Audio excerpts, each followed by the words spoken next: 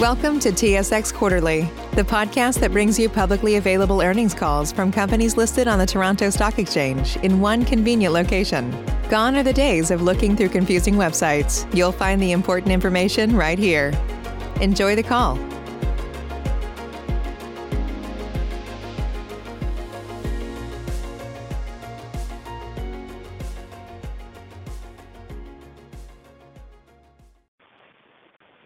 Good morning. My name is Lindsay, and I will be your conference operator today. At this time, I would like to welcome everyone to the Spin Master Fourth Quarter 2020 Earnings Conference Call.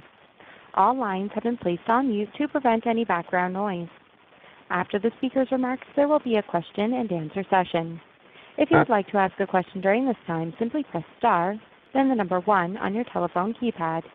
If you would like to withdraw your question, please press the pound key. Thank you.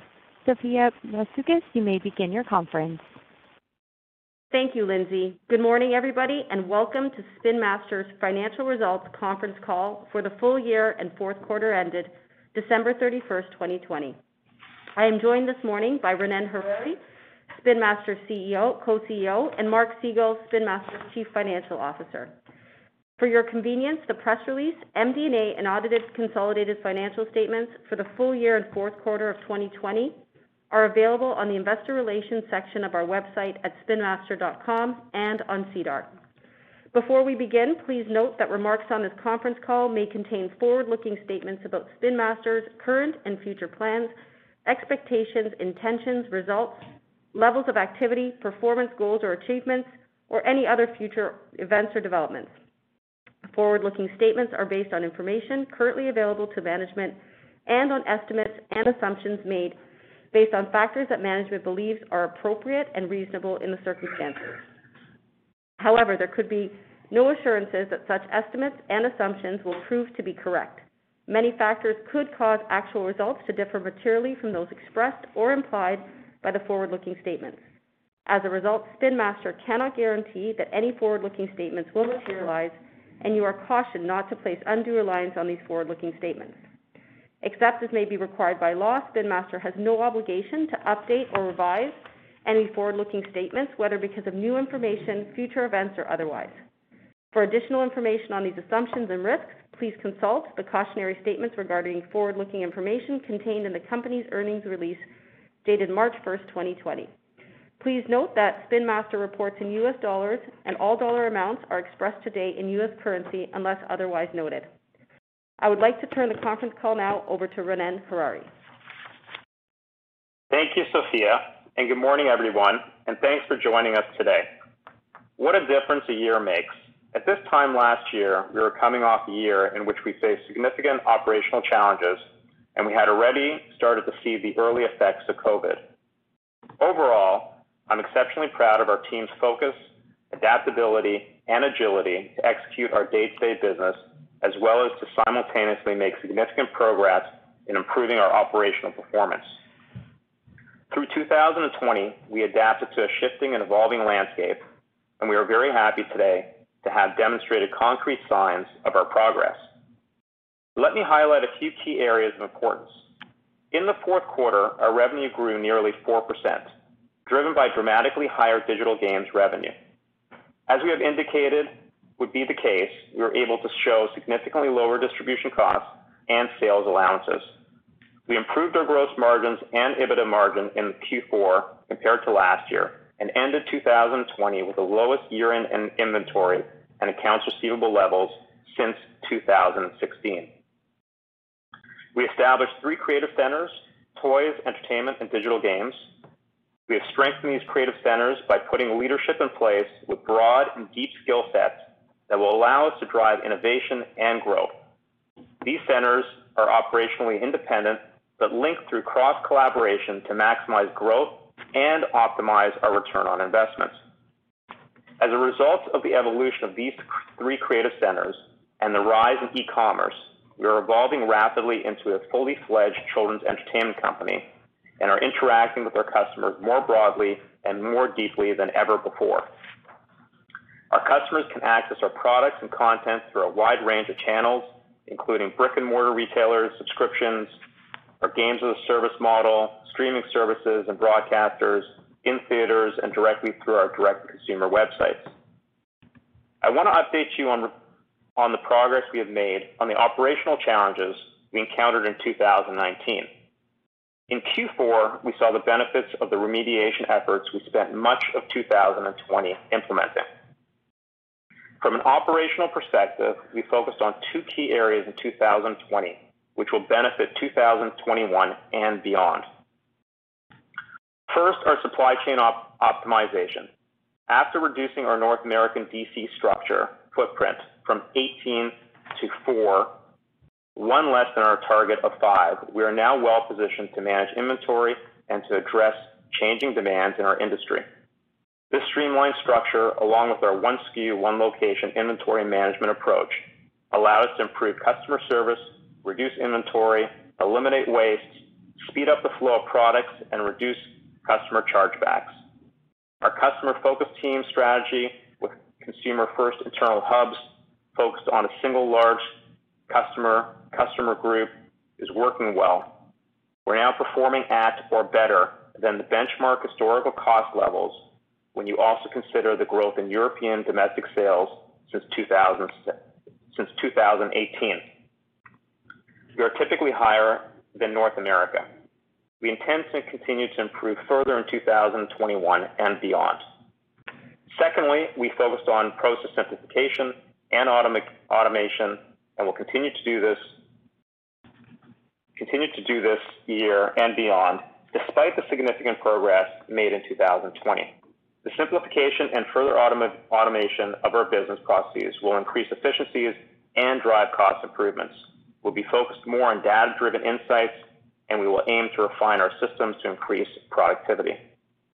Overall, we believe that we have not only remediated the issues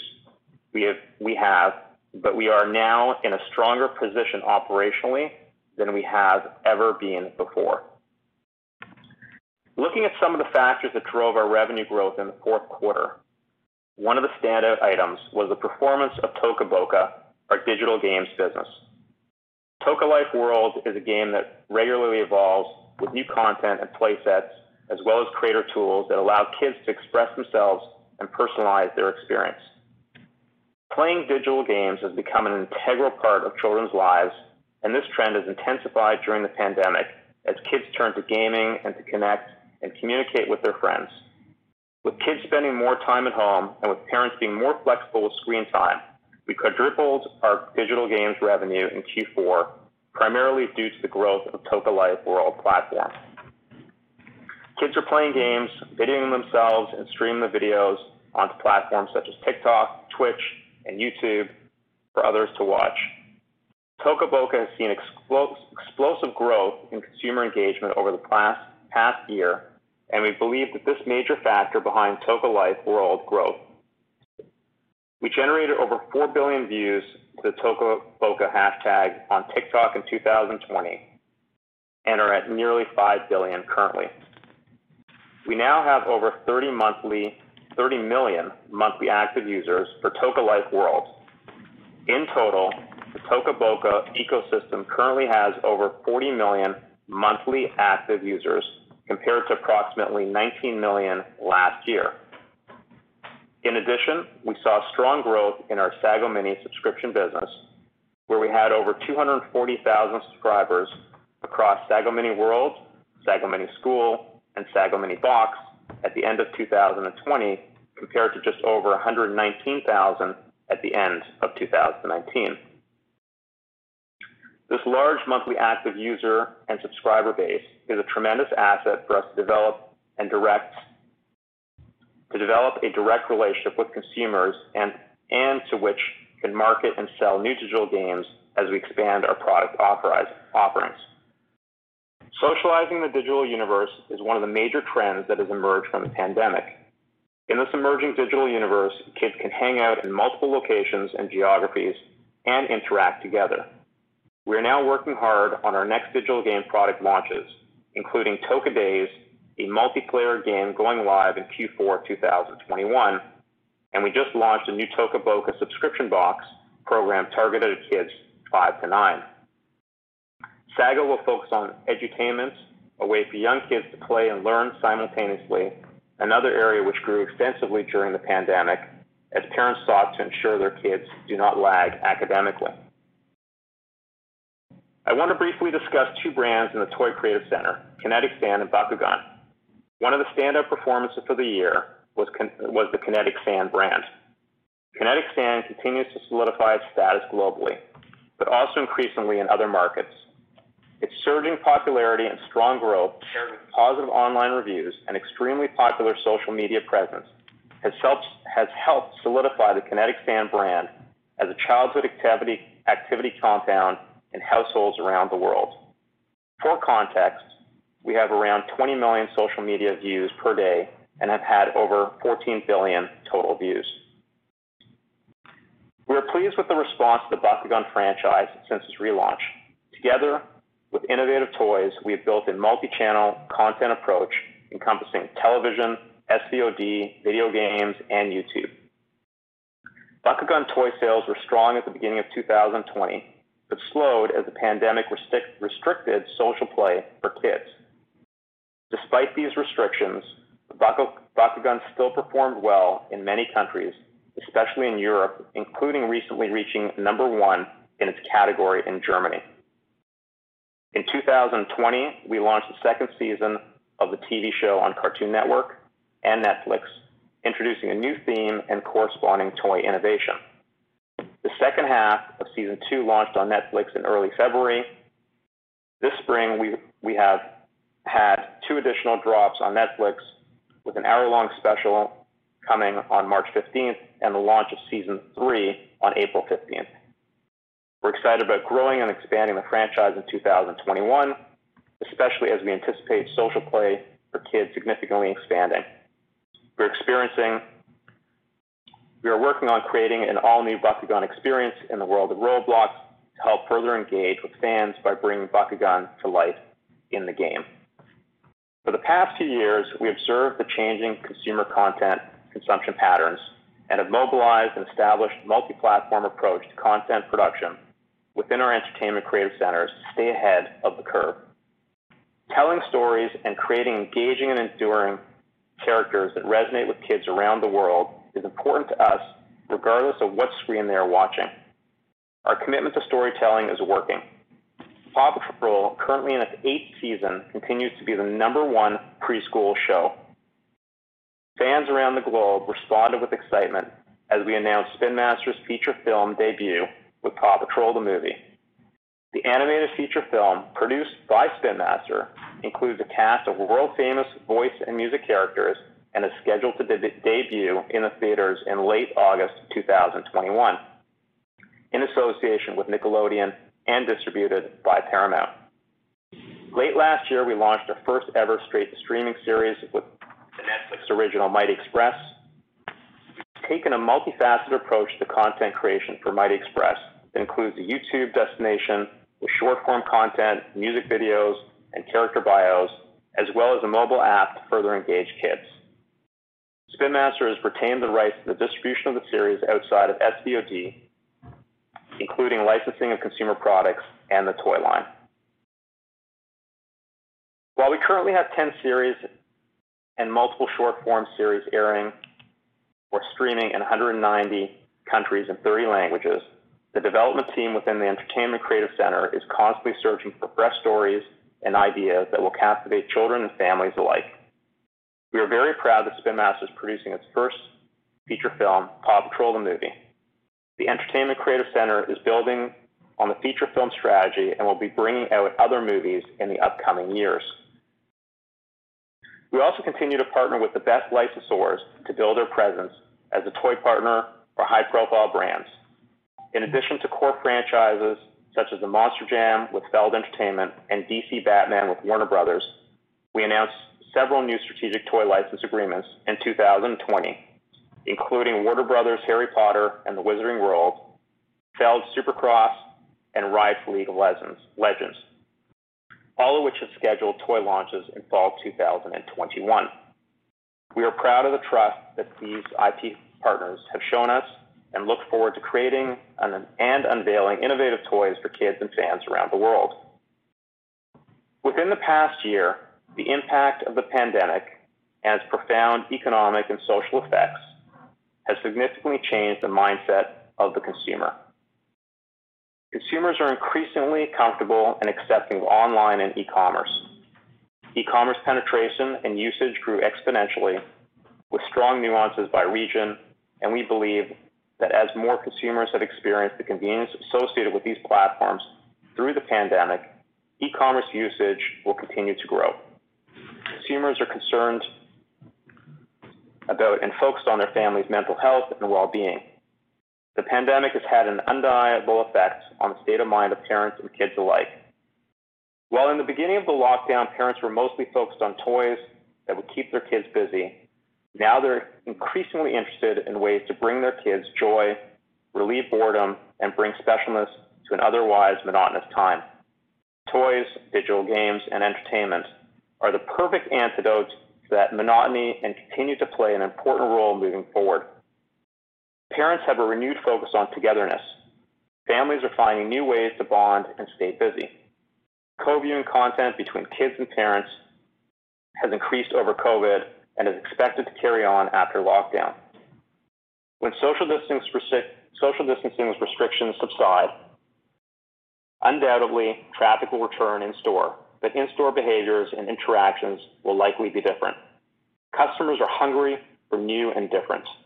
Classics were a safe choice in 2020, but we expect consumers may shift to newness. This will allow Spin Master to lean into its strengths in innovative product development. We continue to tool our marketing strategies to align with these consumer trends and to make marketing as innovative as our products. We're uniquely positioned to do that as a diversified children's entertainment company across 3 creative centers.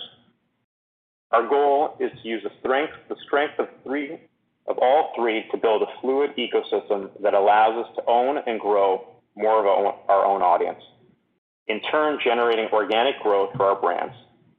Digital now represents 50% of our marketing mix in the U.S., and we'll continue this mix into 2021. We will continue to operate digital first, and we continue to increase spend supporting e-commerce, driving to our retailers.com presence, and maximizing sales online. In early January, we completed the acquisition of Rubik's Brands Limited, owner of the Rubik's Cube and one of the industry's most iconic brands. We're excited for the opportunity to put our innovation on the entire Rubik's portfolio and expand distribution through our global footprint. The acquisition of the Rubik's Cube further strengthens our presence in the games and puzzle category and gives us a platform for further innovation and global leverage. We're always on the lookout for accretive M&A opportunities that complement our organic growth strategy, and we continue to apply a disciplined approach to assessing all opportunities. We're increasingly focused on the entertainment and digital games area for M&A opportunities. Given our growth of digital games, our potential M&A universe has expanded dramatically. Let me conclude by addressing our recent executive leadership changes. The dual CEO structure we have had for decades has served us well, but we believe we now have a great opportunity to transition to a single CEO model and for Anton and I to transition to different roles. To that end, we appointed Max Rangel as Spin Master's new CEO, effective April 2021. Max is a seasoned executive who has successfully led global businesses, generating growth across multiple consumer package categories.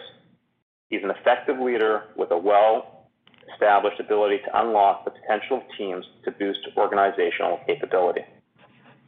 Beginning in April, Anton and I will move into higher-level strategic growth-oriented board roles, continuing to drive the long-term vision and strategy for Spin Master. I will maintain involvement in the creative process for entertainment and oversight of the Digital Games Creative Center. Anton will provide guidance on Spin Master's talent and culture globally. We will continue to be actively involved in areas of the business we are passionate about, including external partnerships and a strong focus on acquisitions. Together, we are energized to be taking the next step in our journey.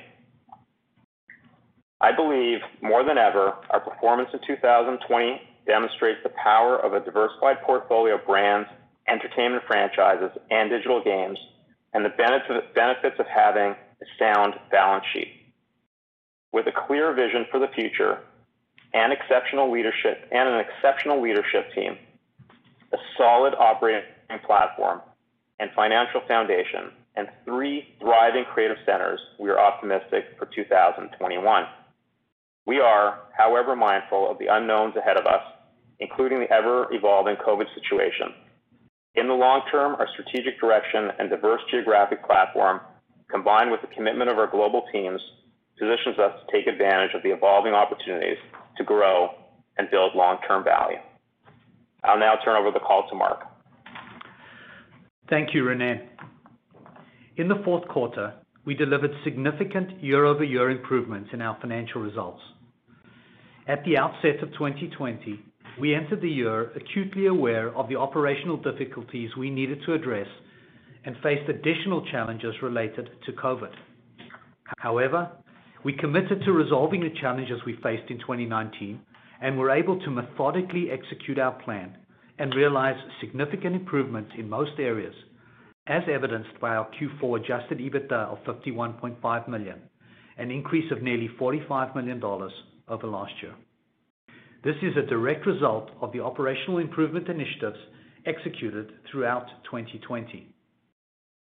We continued to strengthen our balance sheet, exiting 2020 with a net cash position of $321 million after generating over $232 million in free cash flow. Our solid financial position, together with the achievement of our operational improvement initiatives, sets a very solid foundation for growth for 2021 and beyond. Our gross product sales in the quarter declined by 7.1%, with a favorable foreign exchange impact of $4.3 million. On a constant currency basis, gross product sales declined by 7.9%. One of the factors contributing to the decline was the position we took on domestic inventory in Q4 based on retailer order patterns we were seeing. Consumers were more mission-focused in their shopping, looking to reduce the amount of time they spent in stores. We believe retailers had this in mind when they started offering their Black Friday discounts earlier and spread them out, resulting in consumer spending shifting earlier in the quarter. We believe around 20% of December POS was pulled forward due to both retailer price promotions in October and pull forward of Black Friday deals in November. Given this pull forward, we chose to avoid carrying domestic inventory too late into Q4 and potentially into 2021, and this affected our ability to fulfill some late season replenishment and e-commerce orders, especially on hot items such as Megalodon RC, Present Pets, and Hatchimals Crystal Flyers. While this meant we did not maximize our sales, the position we took allowed us to achieve our best sell-through and the cleanest retail and Spin Master inventory levels in many years. This allowed us to exit the year with strong demand and brand momentum, which positions us well for 2021. Despite the decline in gross product sales, total revenue in the fourth quarter of 2020 was $490.6 million, up 3.6% or 2.4% on a constant currency basis. Contributing to the increase was the strong performance of digital games with over 400% revenue growth, as well as a decline in sales allowances. On a geographic basis, Europe was the strongest region as gross product sales rose 2.3%. Gross product sales in North America were down 11.8%. In the rest of the world, gross product sales were down 8.1%. International gross product sales represented 46.8% of the total, compared to 43.9%. Gross product sales in the activities, games and puzzles and plush category rose 1.9% over last year, driven by continued growth of Kinetic Sand.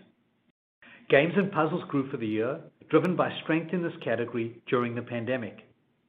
Growth came from classics, adult puzzles, and evergreen family games such as headbands.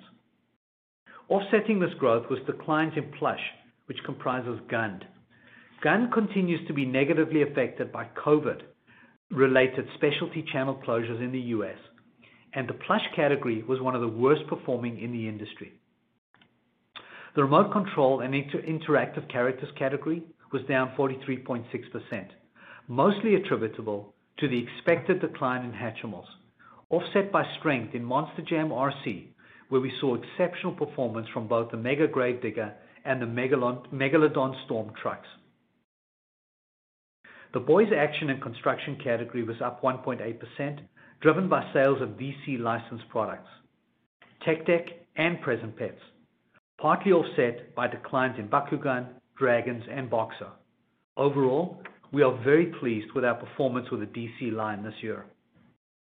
Our preschool and girls segment grew by 1% in the fourth quarter, with higher Paw Patrol and Pre-Cool sales more than offsetting declines in other products.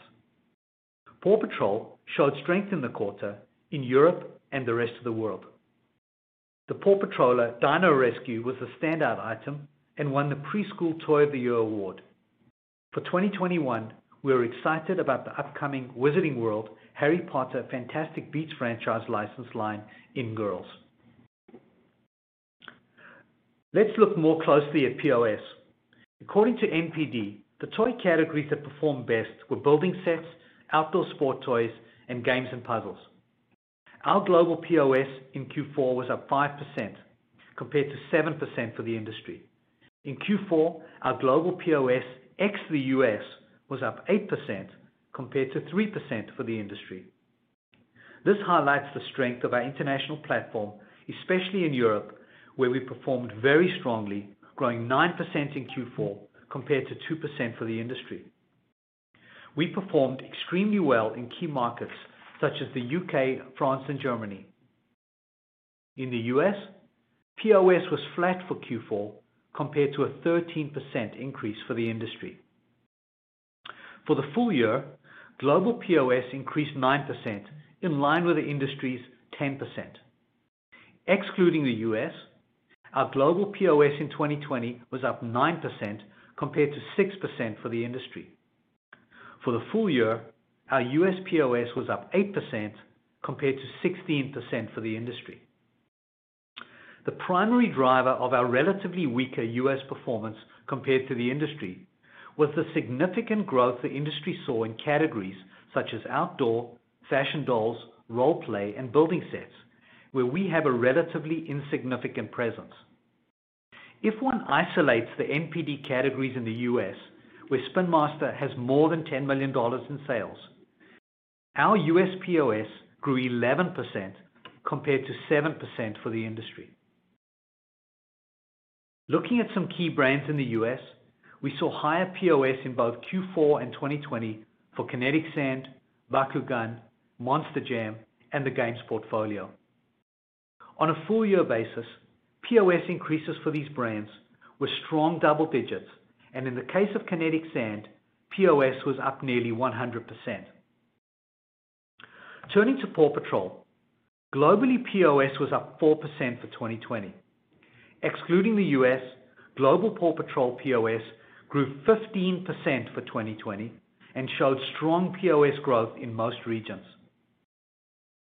In the US, POS for Paw Patrol declined 8% in Q4 and 6% for 2020. This decline was primarily driven by the very strong performance of higher price point Paw Patrol items such as the Dino Patroller, offset by the reduction in POS for items with price points under $10, which lend themselves more to in-store impulse purchases and declined during the pandemic. Current global POS is solidly up 14%, while US POS year-to-date is up 13%. Current POS on Paw Patrol is very strong. In the US, POS is now up over 18% year-to-date and 24% globally year-to-date. Kinetic Sand is up just under 50% currently, and Batman is up 30%. We expect Paw to respond very well to new content in 2021, including our movie launch in August. From a channel perspective, the shift to e-commerce continued. In those markets where we sell directly, Our e-commerce penetration was over 30% in 2020 and even higher in certain markets in Europe. For 2021, we're continuing to expand our e-commerce focus with our customers globally, as well as through major retailer marketplaces. Turning back to the P&L, a significant contributor to our revenue growth and improved margin in the quarter was the decrease in our sales allowances. Sales allowances for the quarter declined to 15.1% of gross product sales compared to 19.8% last year. This is the lowest level of sales allowances we have seen in the fourth quarter since 2016. This decrease was mostly due to the strong sell-through of our fall 2020 lineup and lower markdowns, promotions, and non-compliance charges compared to Q4 19. The improvement in sales allowances was most pronounced in North America, where we experienced significant logistics and warehouse issues, and came as a direct result of the steps we took to address these operational challenges throughout 2020. Furthermore, the significant improvements were made despite a relative increase in our sales in Europe, which typically has higher sales allowance rates. Another important contributor to revenue growth and improved gross margin was the increase in other revenue, which grew $24.4 million or 76.5% to $56.3 million. This quarter, we provided further details on the primary components of other revenue, digital games revenue, and entertainment and licensing revenue in our financial statements and MD&A. Other revenue growth was largely attributable to the 405% increase in digital games revenue to $31.8 million, primarily from in-app purchases in Toca Life World and growth in the Sago Mini subscription platforms. Entertainment and licensing revenue was $24.5 million for the quarter, down 4.3%. Gross profit for the quarter was $241 million, or 49.1% of total revenue, compared to $226.1 million, or 47.8% of total revenue last year. This 130 basis point increase in gross margin was the result of lower sales allowances and higher digital games revenues, partially offset by a change in product mix to lower gross margin products such as outdoor games and puzzles, and higher closeout volume in the quarter compared to last year, directly related to our goal to reduce inventory levels. SG&A decreased 570 basis points in Q4 compared to last year. As a percentage of total revenue, SG&A was 43.2%, down from 48.9%. The reduction in costs was primarily related to lower distribution costs. Distribution costs declined by approximately $24 million to 4.6%, compared to 9.8%. This sharp decline was the direct result of all the initiatives we implemented to remediate the operational issues arising in 2019. In Q4, we recorded adjusted net income of $14.6 million, or adjusted diluted EPS of 14 cents, over $22 million better when compared with an adjusted net loss of $7.8 million, or a loss of 8 cents per share in Q4 19. Adjusted EBITDA was $51.5 million in the quarter compared to $6.7 million. EBITDA margin was 10.5%, up 910 basis points from 1.4%. Free cash flow in Q4 was $123.7 million compared to negative $19.3 million. Turning now to our full year 2020 performance, I will call out a few key items. Sales allowances for 2020 as a percentage of gross product sales were 12.8%, down from 13.5%. At the end of H1 2020, sales allowances were up 250 basis points compared to H1 2019, but ended 2020 70 basis points down. This highlights our strong sell-through and improved operational performance, which drove lower markdowns and non-compliance charges. Other revenue increased by 31.5% to $155 million. Higher digital games revenue of $76.8 million, which nearly tripled compared to 2019, was offset by lower entertainment and licensing revenue, which declined 14.7% to $78.2 million. Gross margin represented 46.3% compared to 49.6%. The decrease in gross margin was a function of product mix, closeouts of excess and obsolete inventory, and higher freight costs, especially in the first half of 2020, which more than offset the benefits of lower sales allowances and higher digital gains revenue in the second half of the year. SG&A decreased by $10.9 million or 1.7%. Lower marketing and distribution costs more than offset higher administrative expenses. 2020 was an anomaly from a marketing spend perspective as we spent less than 9% of our revenue, driven by a focus on fewer items in the COVID world. Our marketing ROI was double the rate of previous years, with significantly higher sell-through. In 2020, we'll be back at the traditional 10% marketing to revenue ratio by supporting more brands and going deeper in core brands compared to 2020. Adjusted net income for 2020 was $53.4 million, with adjusted diluted EPS of 51 cents, compared to $92.8 million or 90 cents. From a tax perspective, we generated an income tax recovery of $36.1 million in 2020. This comprised a one-time $33.3 million recovery arising from an internal transfer of intangible property in Q1. Excluding this one-time recovery, the effective income tax rate for 2020 was negative 29.8%, compared to 24.4% in 2019, driven by jurisdictions where pre-tax income or losses arose, which generated a net tax benefit of approximately $2.8 million in 2020. Adjusted EBITDA for 2020 was $180.6 million, a decline of $38 million over 2019. Adjusted EBITDA margin was 11.5% compared to 13.8%. The year-over-year decline in profitability was primarily caused by the carryover of operating issues arising in 2019 Q4, which continued into 2020.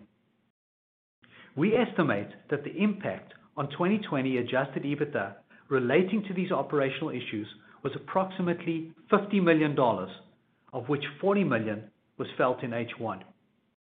We are very pleased to have seen significant improvement in the second half profitability, with H2 2020 adjusted EBITDA at $191 million, up $35 million or 22% over H2 2019.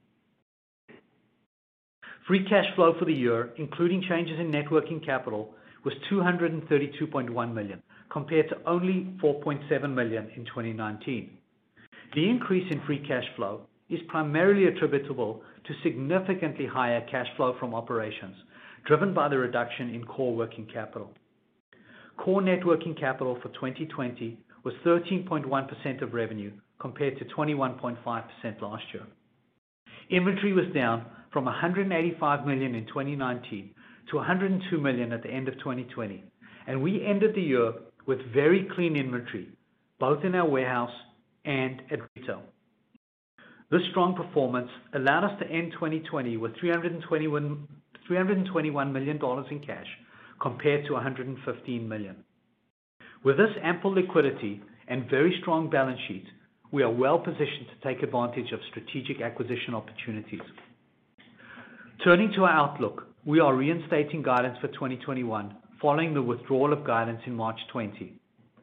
As discussed, our focus was to be structurally well positioned by the end of 2020 to be able to enter 2021 at a run rate that allows for a return close to or at our historical performance levels. I'm pleased to say we achieved our goals and are entering 2021 with strong operational momentum. As a reminder, our guidance cycle is phased over the course of each year in line with our reporting: today, May, August, and November. At each stage, we revisit our guidance with increasingly solid data based on the flow of orders and shipments. With respect to COVID, we'll continue monitoring the environment very closely and assess the impact of Spin Master as information becomes available. For 2021, we expect gross product sales to grow low to mid single digits.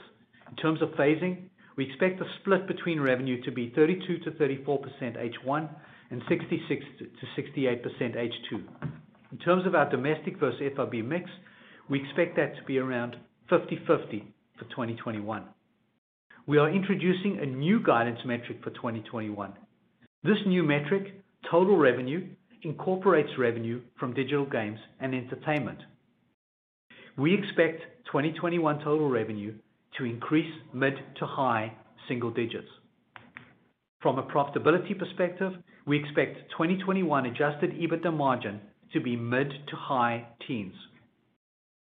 In addition, we expect depreciation and amortization to be up approximately $18 million compared to 2020. Of that, $16 million results from more deliveries of entertainment content. We expect interest expense to remain in line with last year and our effective tax rate to be between 24 and 25%. We expect capital expenditures of approximately 5 to 6% of revenue. To conclude, as we look to the balance of 2021, our team is fully aligned and we remain deeply committed to disciplined cost management, operational efficiency, and productivity gains as we set the foundation for a return to even further growth and margin improvement. We will continue the momentum we developed in 2020, leveraging the significant improvements in our operations to propel us forward into 2021 and beyond. We continue to believe in our long-term financial framework and that at its core, our formula for innovation and growth across toys, entertainment, and digital games is stronger than ever. That concludes the formal element of our call. We'll now be pleased to take questions. Operator, please open the line. Thank you. As a reminder, ladies and gentlemen, please press star 1 on your telephone keypad if you would like to ask a question. Our first question comes from Brian Morrison with TD Securities. Your line is now open. Oh, thanks very much. Maybe start with Ronen. I want to talk about the digital initiatives. We've seen this big uptick on Toca Life and you guide for it to continue its upward trajectory. I heard the prepared remarks, but maybe you can just update us. What's the next iteration to build on this success? Is it more depth within the current apps and services such as Toca Life, or is there expanded breadth? I guess I'm just trying to get, what are the needs of your 40 million users to build on this momentum? Could you see some decline in users as the pandemic eases? And then lastly, can you just update us what the geographic breakdown is of the digital contribution? Yeah, sure, Brian. Thanks. Nice to hear your voice. I think the one thing that became very evident this year is that Toca Life it's been a game that's been out for now over 3-4 years. And the thing about the games as a service business is that you're constantly able to iterate within the game and constantly put out new and fresh aspects to the game. So when you look at our product roadmap, every couple of months we add a new creator tool or a new place for kids to visit in the game or a new destination. And so the game is it's like an ever expanding universe. It's not like traditional games when we grew up, you played the game and whatever was in the box, whatever you got is what you got. This is a live service that we're giving to children, and they're able to enter it for free. And then as they spend more time in the universe, they're able to add on different packs that they want to buy for $1.99 or $4.99 or $3.99. And so the game has just gotten better and it's just gotten a lot richer. I wouldn't even call it a game. I'd call it it's a creative universe for kids, and it's a way for them to interact and actually create their own stories. And what we saw coming into August and September was there was a crazy amount of people that were actually filming themselves with playing in the game and then uploading it to TikTok. And that exposure and the expansion of the game really started to increase the amount of users that were in the world. And so if you look at things like Roblox, or you look at things like Minecraft, Toca Life is similar in the sense that it's an evolving game that just gets better over time. And so that's what the team is constantly looking to do, is bring out freshness and newness within that universe and within the game. And I think there's a multiplier effect that happens when you have that many people seeing the product, playing with the product, telling their friends, and it just there's a multiplier effect, and also there's a multiplier effect when you have that many people coming in to play the game. And so that's with Toca Life, and then we're very excited with Toca Days, which is going to be our first ever multiplayer game for mobile, so kids can actually play together, similar to the way they play in Roblox and in these metaverses. And the interesting thing that I talked about earlier, Brian, was just how kids are playing games now, but not only are they playing, but they're actually socializing in these metaverses, and they're using these games to tell stories and share experiences with their friends. And so Toca Days is really our way to enter into this whole social way that kids are actually interacting today, and doing it in our own Toca Boca way. And then the last thing is that the nice thing is that it's very hard to launch games and to get audience today, but once you have a large user base, it's kind of like a moat, and so at least you're able to get trial for your games like Toca Days. And Renee, Okay. just talk about the global nature that Brian asked from a. Oh yeah, sorry, Brian. Brian, were you able to hear me? Okay. Perfectly. Okay, fantastic. In terms of the we can maybe share that with you guys in the future. Toca Boca is extremely global. I think it's remarkable. It's remarkable. Let us come back to maybe in the investors on Investor Day on the 9th. We can give you a little bit more detail on the global breakdown. I wouldn't say the majority. I mean, I'd say under 50% in the United States. So it is very much a global brand. I mean, I'd probably say that it's bought and played in over 100 countries around the world. But let us get back to you on that. Yeah. Okay. Renee, just specifically, Brian, Sago Mini, just as a data point, is played in over 170 countries currently. But we'll provide you more data on March 9th, as Renee says. Okay. And then, Renan, the DC optimization, well done on making the necessary changes. I think you said you're down to 4 now. Your prior target was 5 in terms of DCs. Are there more opportunities now that you're uncovering now that you've made the success? And are you where you need to be on this initiative? Or is there more room to go here? No, I think, first of all, thank you. It was a lot of hard work, and the team did an amazing job. And Paul Blum, my partner in this initiative, he did a great job. Excuse me. So I would say that I think where we need to be. I think where we need to be, and I think that we're going to continue to work with these DCs and strengthen our relationships, and prepare ourselves for this ever-evolving landscape with e-commerce. Okay. And in the interest of time for others, Mark, just one last quick one. Your cash resources, obviously you've got a war chest here.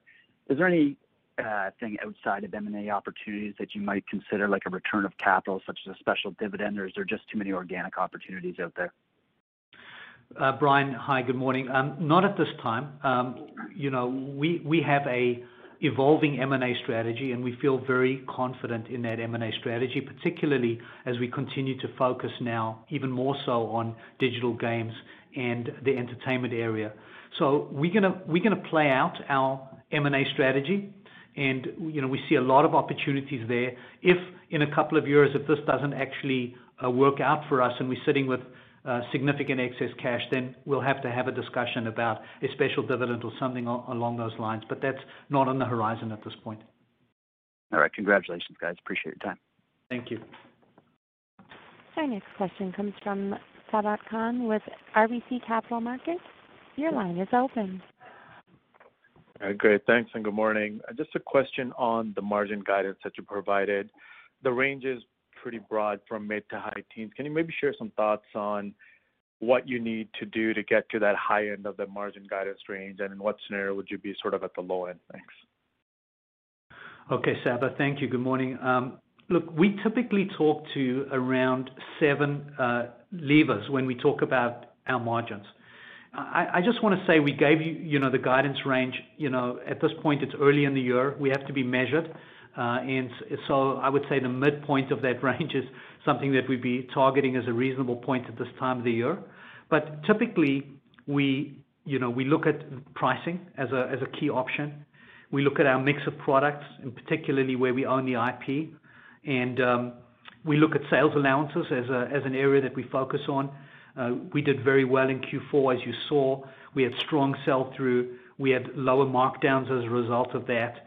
Our operational infrastructure improvements have driven significant reductions in non-compliance charges, and that's a big impact on margins as well. We also look at L&M income, entertainment income, with a Paw movie coming up, and then digital games is an area which drives significantly accretive revenue when we're able to generate that.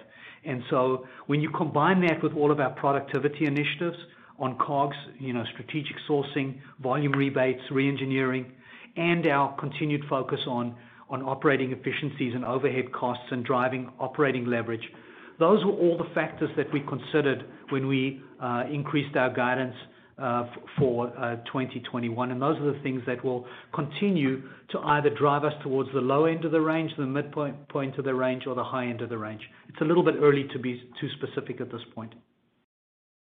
All right, great, thanks. And then just on Paw Patrol, you shared some color earlier on some of the trends you're seeing into Q1. Can you maybe talk about how you expect that franchise to evolve this year? There seems to be a bit of variance in U.S. versus international trends. Maybe some color on what caused that. And then I guess for this year, should we really expect most of the growth in, call it Q3 around the movie launch? How should we think about that platform?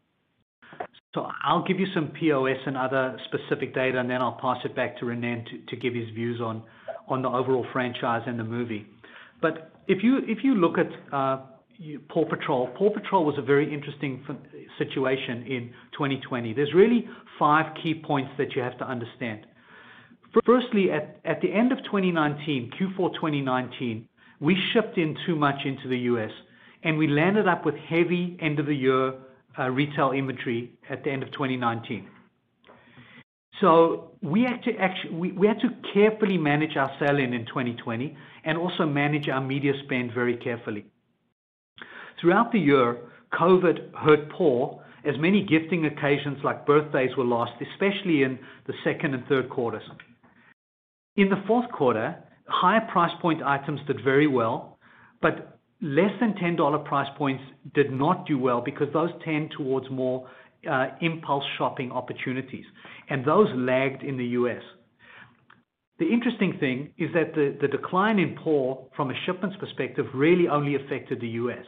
In the rest of the world, Paw was up strongly in Europe, in Australia, in Canada, and all other regions. So it was a little bit of a tale of two stories, but we feel pretty confident in Paw for 2021. Current POS is very strong, up 18% in the U.S. and up 24% currently. And so we are excited about Paw for 2021, especially with the movie coming up. Renan, would you like to comment on that? Yeah, just briefly, Saba, we're very fortunate to have very beloved characters. And our strategy since the beginning has been to constantly tell new and innovative stories with those characters. And we're going to continue doing that. And we're now doing that in the traditional Paw Patrol. We do it with 2 new themes every single year. And as you saw with Dino Rescue, it was super innovative. How do you bring together rescue pups and dinosaurs together and tell that story without veering too far from the tone and tenor of what the franchise is all about. And the team did an exceptional job with that. And now you have what I call the third aspect to how we tell stories with these beloved characters, which is bringing them to the big screen and telling a 80-minute long format, fully produced movie. And that's the third way that kids can actually enjoy their beloved characters. And so you're going to continue to see us play in all 3 of those areas, the traditional Paw Patrol, the themes on television, and then the movies. And we're going to continue that year in, year out, and really entertain kids in all those formats and make sure that PAW is very visible, and the stories are rich and they're current and they're relevant to today. And so that's our long term, and we're going to do that year in, year out, and really entertain the kids. Okay, thanks. And just maybe Ronan, continuing with you on the entertainment side, whether it be the Paw Patrol movie or the DC Comics license, just with some of the theater closures and things like that, how are you guys thinking about maybe, backup plans, perhaps doing what some of the other entertainment companies have done? And also, have there been any discussions with DC Comics on maybe extending the terms of your license, given that, there just wasn't a big movie audience in the last, year and over the course of this year? Yeah, I mean, we started this relationship with DC, and I think that everybody's very happy with the results, very happy with the POS and the total sales. The team's done an incredible job with the line, and I think the consumer is really appreciating the newness and the freshness to it. And so, we've gone into this partnership with DC with a long-term lens, and that's our goal, is to be long-term partners with them. We'd like to be partners with them for life. So that's our goal, and we'd love to execute on that. And we're understanding with movies, things change and the environment changes, and movies come early and they come late, and so we just have to be good partners with them. But we're looking at this relationship for the long term. We always want to be a partner of DC. We don't want to go in and out of this relationship. It also takes a lot of time for the teams to gel together, and we also have Wizarding World now, which is fantastic. So that solidifies our relationship even deeper. And in terms of the movies and stuff like that, what's going to, it's still too early to call what's going to happen, but there's lots of options on the table, whether or not it's theatrical or a combination of theatrical and PVOD. But there's lots of options on how we can actually get the PAW movie out to the consumer come August. And we're very keyed in on that date and not wavering from it. All right, great. And if I could just squeeze one last one in, maybe for Mark. We just heard some commentary from other consumer companies on some congestion at ports. Can you maybe share any color? Are you hearing anything like that, or are distribution channels generally okay for you? Hi, Saba. Yeah, just to add one point before I answer that to what Renan said on the Batman movie, just to be clear, that is moving to 2022, Saba, which is within our license window currently. Just to complete the question there. So no issues on that front. With regard to congestion and shipping, yes, it's an industry-wide issue. It's not specific to any one sector. We are seeing that as well. It's come from a reduction in shipping capacity in the market, and also waiting times and unloading times at ports have increased due to much larger ships that are carrying more containers. And so that is actually causing some congestion and inflation right now. We did expect some of that in 2020 when we were planning for 2021. But to the extent that it continues for the rest of the year, there might be some impact on margins for us and for everyone else, because the rates are up right now around 20% compared to where they were about 6 or 8 months ago. Great. Thanks very much. Our next question comes from Adam Shine with National Bank Financial. Your line is now open. Thanks a lot. Good morning. Maybe we'll start with Renan, building on some of the Saba questions. On the entertainment front, we heard a lot a week or so ago from Mattel and Hasbro really looking to accelerate the exploitation of their IP. I imagine you'll speak a bit more to this, Renan, maybe next week at the investor event. But can you speak about at all some of the effort to maybe accelerate some of the activity on the entertainment side moving ahead? And then, for Mark, a couple of questions, but just on the back of the entertainment one, you've given some additional detail on depreciation and amortization related to entertainment, but is there any further accounting metrics you can provide us with or sort of guide us on in regards to how to properly account maybe in H2 for that Paw Patrol movie? And then I'll circle back, Mark, if you don't mind, for a few more guidance questions. Thanks.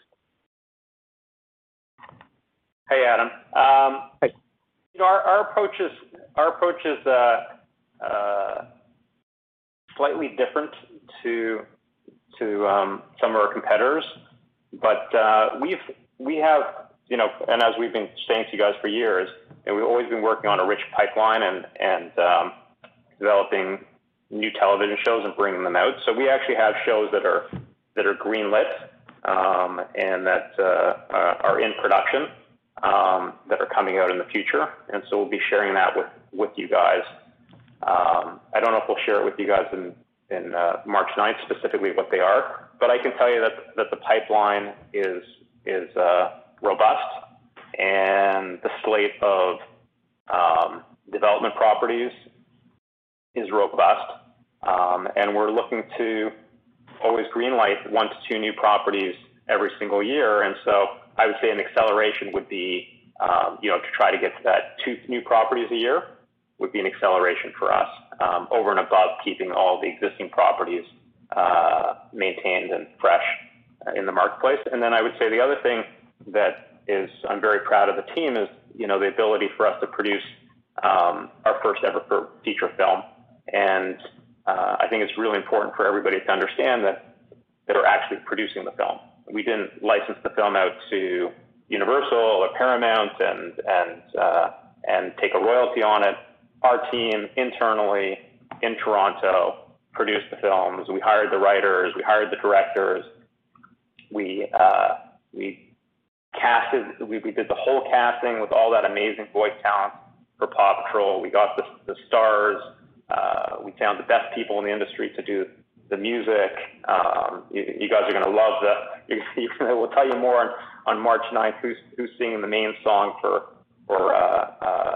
the movie. So the team's really proud of them to actually go to a different aspect of storytelling and produce a full animated feature film. And so in terms of increasing our output, you will see more films coming from Spin Master in the future. And I think that gives us a whole new way to actually entertain kids, which we've never had before in the past. And that gives us it's an extra quiver or extra arrow in the quiver. So I think that's more about I wouldn't call it acceleration. I would say more consistency, and also now diversity in how we can actually. Okay, thank you. Adam, in terms of your question around accounting for the movie, just in general, if you recall, when we actually produce entertainment content, what we do is we capitalize it, and it sits on our balance sheet until we deliver it, and then we amortize it. Up until this point, we've only done TV shows, and we deliver those TV shows, in episodes, and we amortize proportionately. There's no real difference as it relates to the movie, except that it's more condensed in the sense that there's one delivery as opposed to 26 episodes of delivery. So we've been capitalizing the costs of the production onto our balance sheet, and then when we deliver it, we will amortize that. And then in addition to that, we'll have receipts from the movie in terms of our deal with Paramount. We'll also have licensing and merchandising income that flows in. We'll have toy sales, obviously, that will continue to go in. And most of that will actually happen in Q3. And so what I'm going to suggest we do is that maybe Sophia can work with you offline together with you and all the other analysts to make sure that your models accurately reflect what's going to be happening in Q3 as it relates to the accounting. But that's the principle in general. Great. And then just in terms of some of the guidance elements, I mean, with the marketing spend moving up, towards 10%, as you alluded to, Mark, it sort of speaks to the fact that, there's going to be some, let's call it, efficiencies elsewhere in the mix. We know that distribution, as you called out, $50 million of additional spend in 2020. So maybe I'll push you a little bit on that. Is that a metric per revenue that ultimately is destined to go back, towards the 2018 level where we go, to 4% or maybe even lower? And then as well, when I think about, the other key lever, notwithstanding some of the other 7 levers you sort of hinted at before, but the other lever being gross profit, with some of the benefits you alluded to coming out of other revenue, by implication, gross profit margin, I'm not going to say has to, but it certainly looks very likely to get back to 50% at a minimum. And I don't know if you want to further qualify that. Are we ultimately moving back to a level of gross margin that, can push, a point or two above 50%? Thanks. Yeah. Okay, so Adam, the short answer is yes. That's definitely a level that we've achieved in the past and that we want to meet and beat. So the gross margins that we've seen in the 40s are not numbers that we're happy with or satisfied with in any way. And so we want to be at 50% or even higher, and that is going to be a big driver of increased profitability in 2021. In addition, we see our distribution costs coming down. We're entering with a strong run rate, and we feel very comfortable about our distribution infrastructure. It will tick up a little bit compared to 2018, for example, because we do have a higher European footprint, and the costs in Europe are a little bit more, so we will see some mix shifts happening in distribution. In the case of marketing at 10%, we see us driving a stronger ROI on that 10% than we have in the past. If you look at what we did in 2020, we spent less, but we actually generated a very strong ROI, and we've retooled our marketing group, and we're much more nimble, much more agile now, much more able to move more quickly and drive spend to where it needs to go. And so we're comfortable that at the 10% level, we'll drive even better sell-through and better results. In terms of the other costs, we'll obviously be watching our admin costs very carefully, trying to drive as much operating leverage as we can. Product development costs will stay at around 2% of revenue, no major change. And then you've got the selling costs, which are purely variable and are driven off of our mix and licensing mix. So I don't see any major changes on those fronts. But hopefully, between higher gross margin and all the other factors I mentioned, we'll be able to get our adjusted EBITDA margins back to where we were historically, and hopefully even better as the years progress. And if I may, just on admin, because you did bring it up, I guess it ticked up a little bit higher in 2020.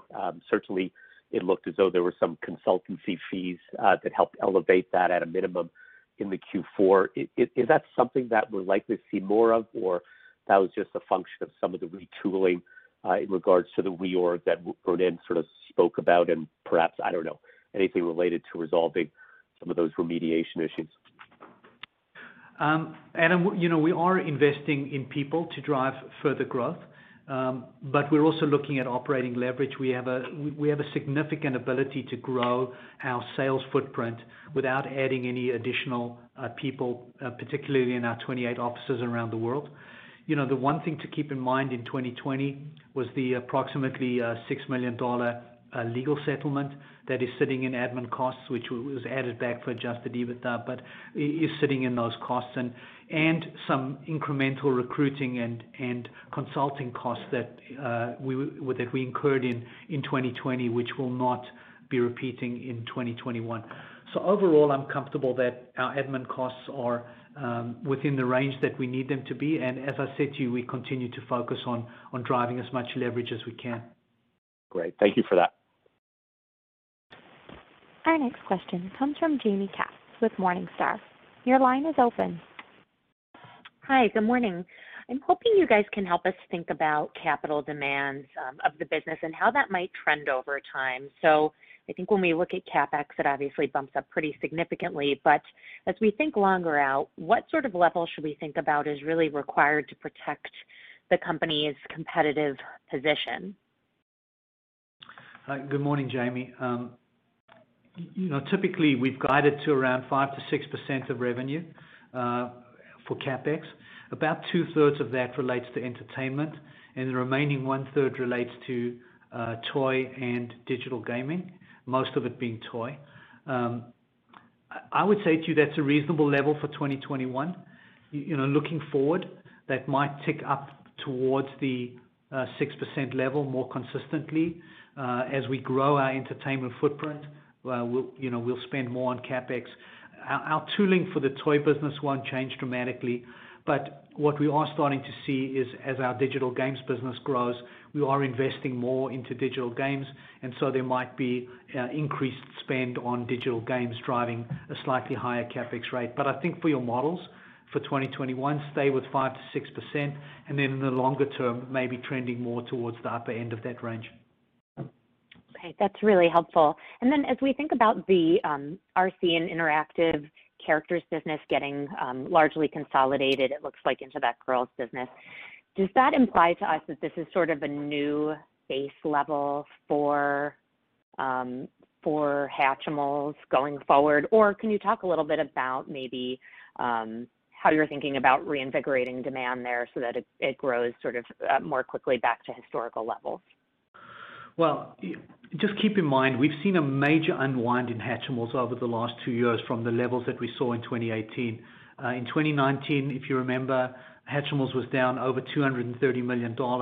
In 2020, it was down another $70 million, and that dragged down the RC category quite significantly, and our overall sales for that matter.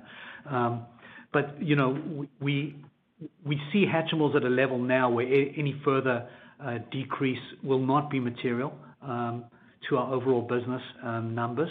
And we're continuing to focus on building the line, both the low price point and high price point. Hatchimals Crystal Flyers did very well in 2020. It was sold out. We actually were out of stock and we couldn't get enough. But it's still a meaningful part of our business, but certainly not to the levels that it used to be before. Renan, would you like to add anything to that? I think that's fine. Thank you. Our next question comes from George Doumet with Scotiabank. Your line is open. Yeah, good morning, and congrats on a strong quarter. I had two questions I wanted to ask you guys about GPS guide of low to mid-single digits. Just wondering, within that guide, is there anything embedded for outperformance or underperformance within our toy segments, or do you see that as pretty homogeneous? Good morning, George. When you say outperformance, just clarify specifically what you mean, please. Yeah, I think you guys guided for like low to mid-single digits. So I'm wondering if you'll see one segment materially above that and one materially below that, or do you expect all the segments to kind of be within that kind of bracket?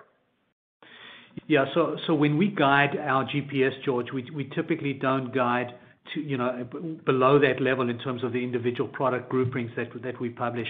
So what I would say to you is that we look at our business as a portfolio, some up and some down. And so overall, our guidance is for low to mid gross product sales for the toy business. And there will be things that go up and there will be things that go down, and that's just the nature of the industry that we're in. But that's on a blended basis, portfolio basis, the way that we see the business moving for 2021. Okay, and it was a pretty impressive working capital reversal in the quarter. Can you talk to that a little bit in terms of kind of the inventory levels, and how should we think of that moving into 2021? Yeah, so 2020 was an unusual year because we ended 2019 with exceptionally high inventory, and also receivables were higher than normal. And so we spent a tremendous amount of time as a management team focused on net working capital. The sales and the operations and the finance teams all worked together really closely to bring inventory levels down from 185 million to just over 100 million at the end of 2020. And in terms of our overall core net working capital percentage, we landed up at 13.1%. We also brought accounts receivable down nearly $80 million year over year.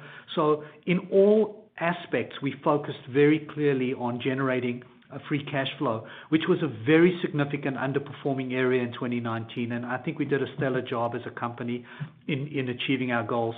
Going forward for 2021, I think you should be modeling around the same levels. I think it would be unrealistic to assume we could generate anywhere close to the kind of improvements that we saw last year going forward. So, I would say to you around the 13.5% core working capital as a percentage of sales would be a reasonable metric to look at.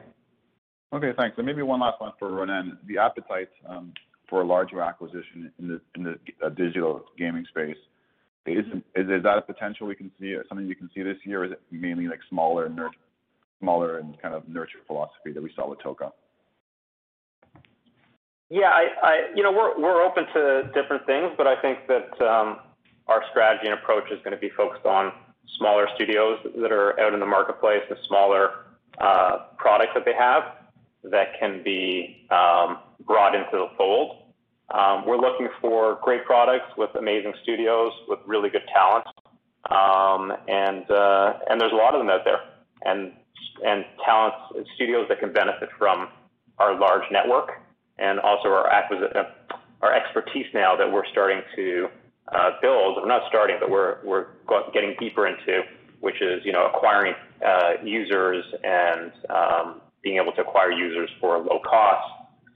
So I think that focusing on smaller acquisitions and doing more of them is probably a better approach for us than buying larger, bigger studios that come with a lot of complexity to them. So I think that we're slow and steady, but very focused on the area. Okay, thank you. Yeah. Our next question comes from Garrett Johnson with BMO Capital Markets. Your line is open. Great. Thank you. Good morning, everybody.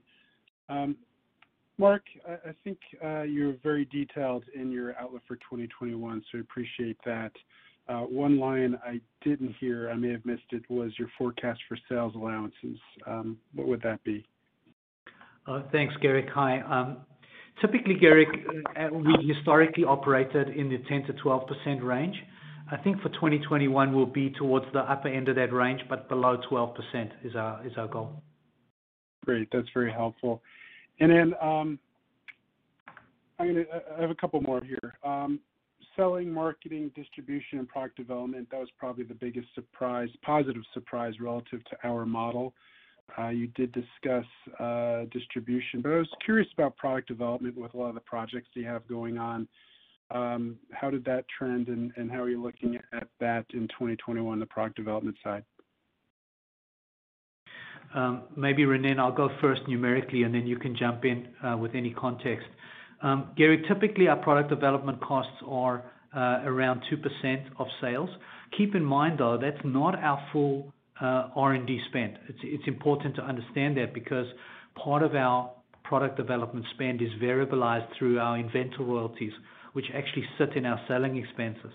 But in terms of the straight numbers that you see on the P&L, around 2% is the range that we will continue to operate in. I mean, we are continually looking at areas to expand into and think about.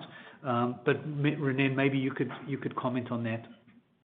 Sure, Garrick. I just want to make sure I understand your question. Are you saying from a qualitative perspective, how's our product development going, or just if you could clarify? Well, the change in that line was $135 million from $165 million, right? And distribution was down 24. So I'm kind of asking what was product development and how did that trend year over year in the fourth quarter, and then what we should anticipate that line trending in 2021. And Mark said it's usually 2%, and I'd assume that's partly period expenses and partly D&A coming through. But anyway, what should we expect for the product development in 2021? I can tell you that the team is first of all, they're working overtime during COVID to bring the products out. It's actually it's a tough environment for them to work in from a creative perspective, but the team is doing an exceptional job, and the team is keeping the pipeline for all the core categories that we're in, and they're keeping them very full and very robust, and I would say pushing the envelope in terms of freshness, newness, innovation, and I think you guys will enjoy the presentation on next week, so you'll be able to get a glimpse into all the new products that the team's been working on, and I think that will give you a better understanding of everything once you see all the products. All right, maybe I'll move on to something a little bit more qualitative than quantitative here.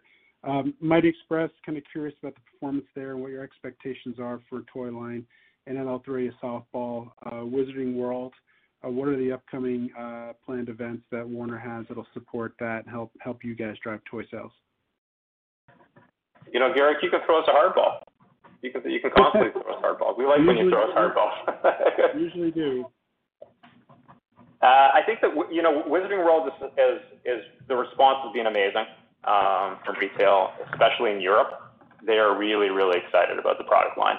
So I can just tell you, it's really very, very exciting. I think we can share more details with you on March 9th in terms of some of the stuff that Warner Brothers is going to do to support that. But so far, very good from that front. It's really good. And in terms of Mighty Express, Mighty Express is doing well. And it is, I would definitely say that when you're starting with SVOD, it's a slower build. And we're going to take a combo approach to this, whereby you have SVOD, and then in certain other markets, when linear comes online, go to linear. And so you really need to be able to have SVOD, linear, YouTube, all the channels working together to get you the most amount of exposure before you put the product line into the marketplace. And so we're constantly looking at awareness levels and to make sure that the awareness levels are at the point when it's appropriate and there's enough awareness to put the product into the marketplace. And so that's the key thing that we're focused on, is building up awareness and then putting the product into the marketplace, and not doing things based on old ways of thinking, because everything has changed so much. So we're being very particular and measured when we actually go out and put the toys into the marketplace, plus our other licensing and merchandising partners. But I'd say the show has been well received, and we continue to drop new seasons into Netflix, and the awareness is building. But we're taking, I would say like this, is that it's going to take longer than your traditional preschool approach, just because of the dislocation between linear and SVOD in 2021 in this current state of the market. Yeah, okay. And then, sorry, I do have one more quantitative question from Mark. Input costs, how they're going to affect you this year, because Mattel called out 200 basis points of gross margin hit from input costs, and they're the only ones. No other toy company has brought that up. Even little old Jack specific is saying they're not seeing anything. So what are you seeing on input costs? Because if Mattel is seeing 200 basis points, I think there's got to be something out there. So what's your comment on that? Garrick, hi. Yeah, we are seeing some emerging signs of some input cost increases in Asia. As I spoke to the shipping cost element earlier, which I'm not going to repeat. The other element that we're seeing is plastic resin, some inflation in that area. But the point is that at this point, we don't know if it's sustainable for the full part of the year, and our suppliers have purchased fairly significant quantities in advance based on the orders that we've given them. So there might be some impact later in the year and into 2022. I don't think we can quantify it like some of our competitors might have, but there's definitely something there, and we're watching it very closely and looking at ways to mitigate any input cost impact in our margins this year. That's why I also want to be more measured in terms of our margin improvement, because there is some elements of inflation that might come in that we cannot contain. So we just have to take a measured approach, and it is early in the year at this point. Yeah. Okay. All right. Thank you, Mark. Thank you, Renan. Thanks. Thank you. I think we're going to have time for maybe 2 more questions at most.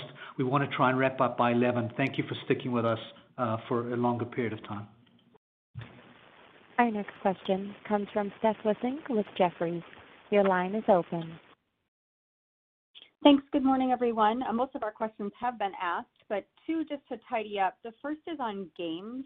It was a category that was a point of emphasis a couple of years ago, and even last year when we were together at Toy Fair. So if you could just talk about that category, what you're seeing, the most recent acquisition of Rubik's, what your plans are for expansion of the games business. And then secondarily, a number of your key retail accounts, particularly in the US, but also in Europe, are really driving omni-channel businesses now with click and collect and e-commerce. Can you talk a little bit about how you're supporting those initiatives, how that might change how you market and merchandise, and what you're doing with some of your big brands to kind of create online stores and really leverage some of those platforms? Thank you. Hi, Steph. Thanks. I'll take the first part of the question, and then René, maybe you can take the second part.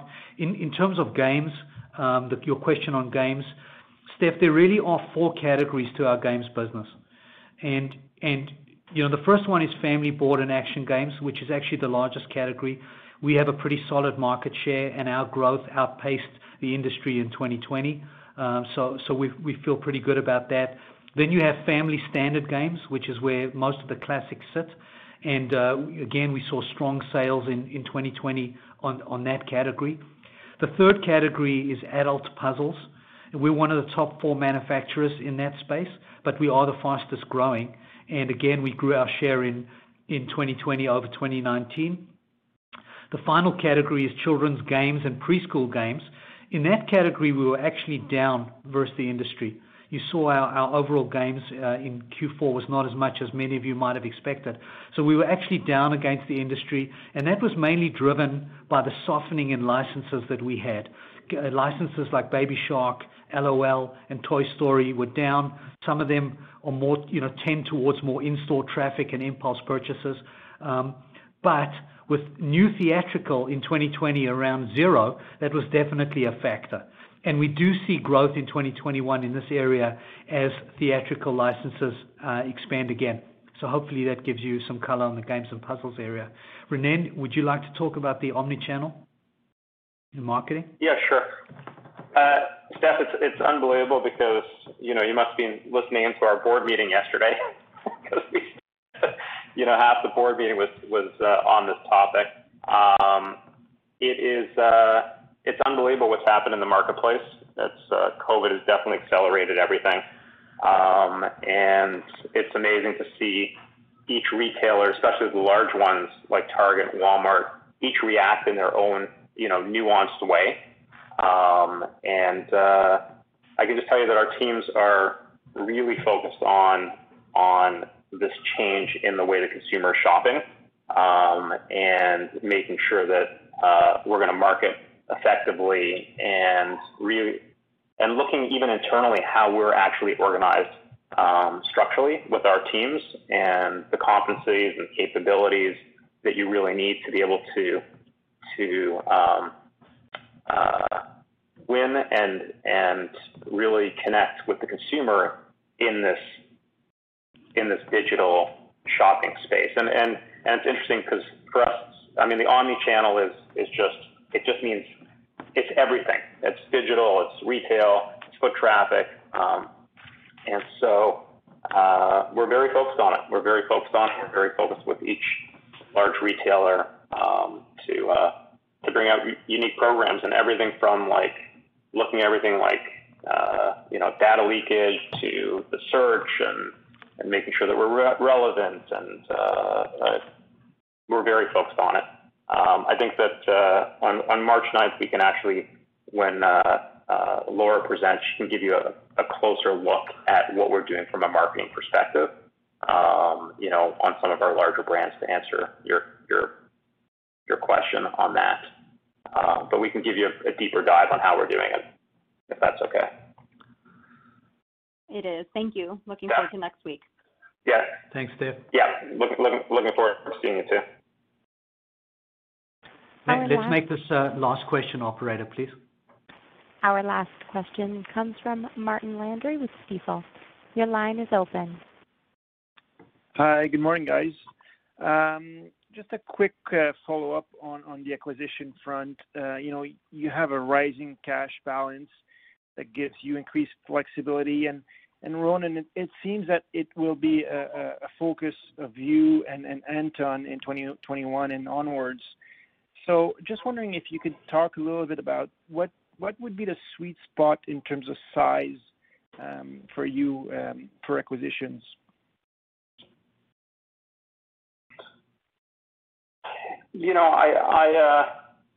I'm reticent to comment exactly what the sweet spot is, because we're more focused on looking for quality companies with amazing management,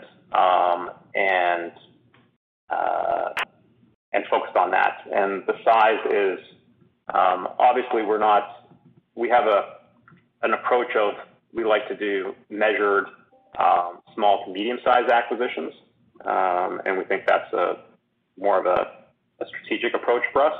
So it's hard for me to comment on the size, and I also think it differs by creative center. It could be different in games, it could be different in entertainment, it could be different in toys. So I wouldn't want to pigeonhole us in any dollar amount. But what I can tell you is that we are very focused on it, and we're spending more time in the area. We're casting the net wider. We're going deeper into each vertical of each creative center, looking at new media, looking at games, obviously toys, traditional toys, looking for tuck-in acquisitions, certain assets like the Rubik's, expand our games business, other things for the activities part of our business. Is there anything in the entertainment area or new media? So we're going to be casting the net wide. But again, everything is grounded on, we really want amazing teams, amazing individuals. We don't want to be, micromanaging companies that we buy. We want to bring in amazing talent. And I think the incredible thing today is that there is a lot of talented people out there. There's a lot of talented companies. And I think there's a lot of people that want to join Spin Master and join the journey of what we're doing. And we're on the lookout for those talented individuals that have started companies, that want to continue staying with their companies, but want to monetize or feel that it's better to expand and grow with us and want to be around our talent pool, and are very passionate about what they do. And I think that's really the essence of our M&A strategy, which is, a very micro version of it, is really looking for the talent out there. And I think the days of, you bring in companies and you integrate the companies and all that type of stuff. It's, yes, there's a place for it, but really the amazing thing that we're seeing in the marketplace is talented individuals that want to join Spin Master, that have incredible products and incredible teams that can actually take us into new spaces. So when you look at Toca Boca and Sago Mini, that is really one of the classic acquisitions models that we'd like to actually emulate with amazing teams in creative new spaces. So I gave you a different type of answer, but I hope you're satisfied. Yeah. Okay. Thank you very much. Okay. No problem. Okay. And that concludes our question and answer session for today. I'll now turn the call over to Mark Segal for closing comments. Well, thank you, everybody, particularly for staying with us for so long. As always, Sophia and I are available to answer any follow-up questions, and we look forward to talking to you on the 9th for our Investor and Analyst Day and talking more about our product lines and our strategy. So thank you all, and have a great day. Bye. This concludes today's conference call. You may now disconnect.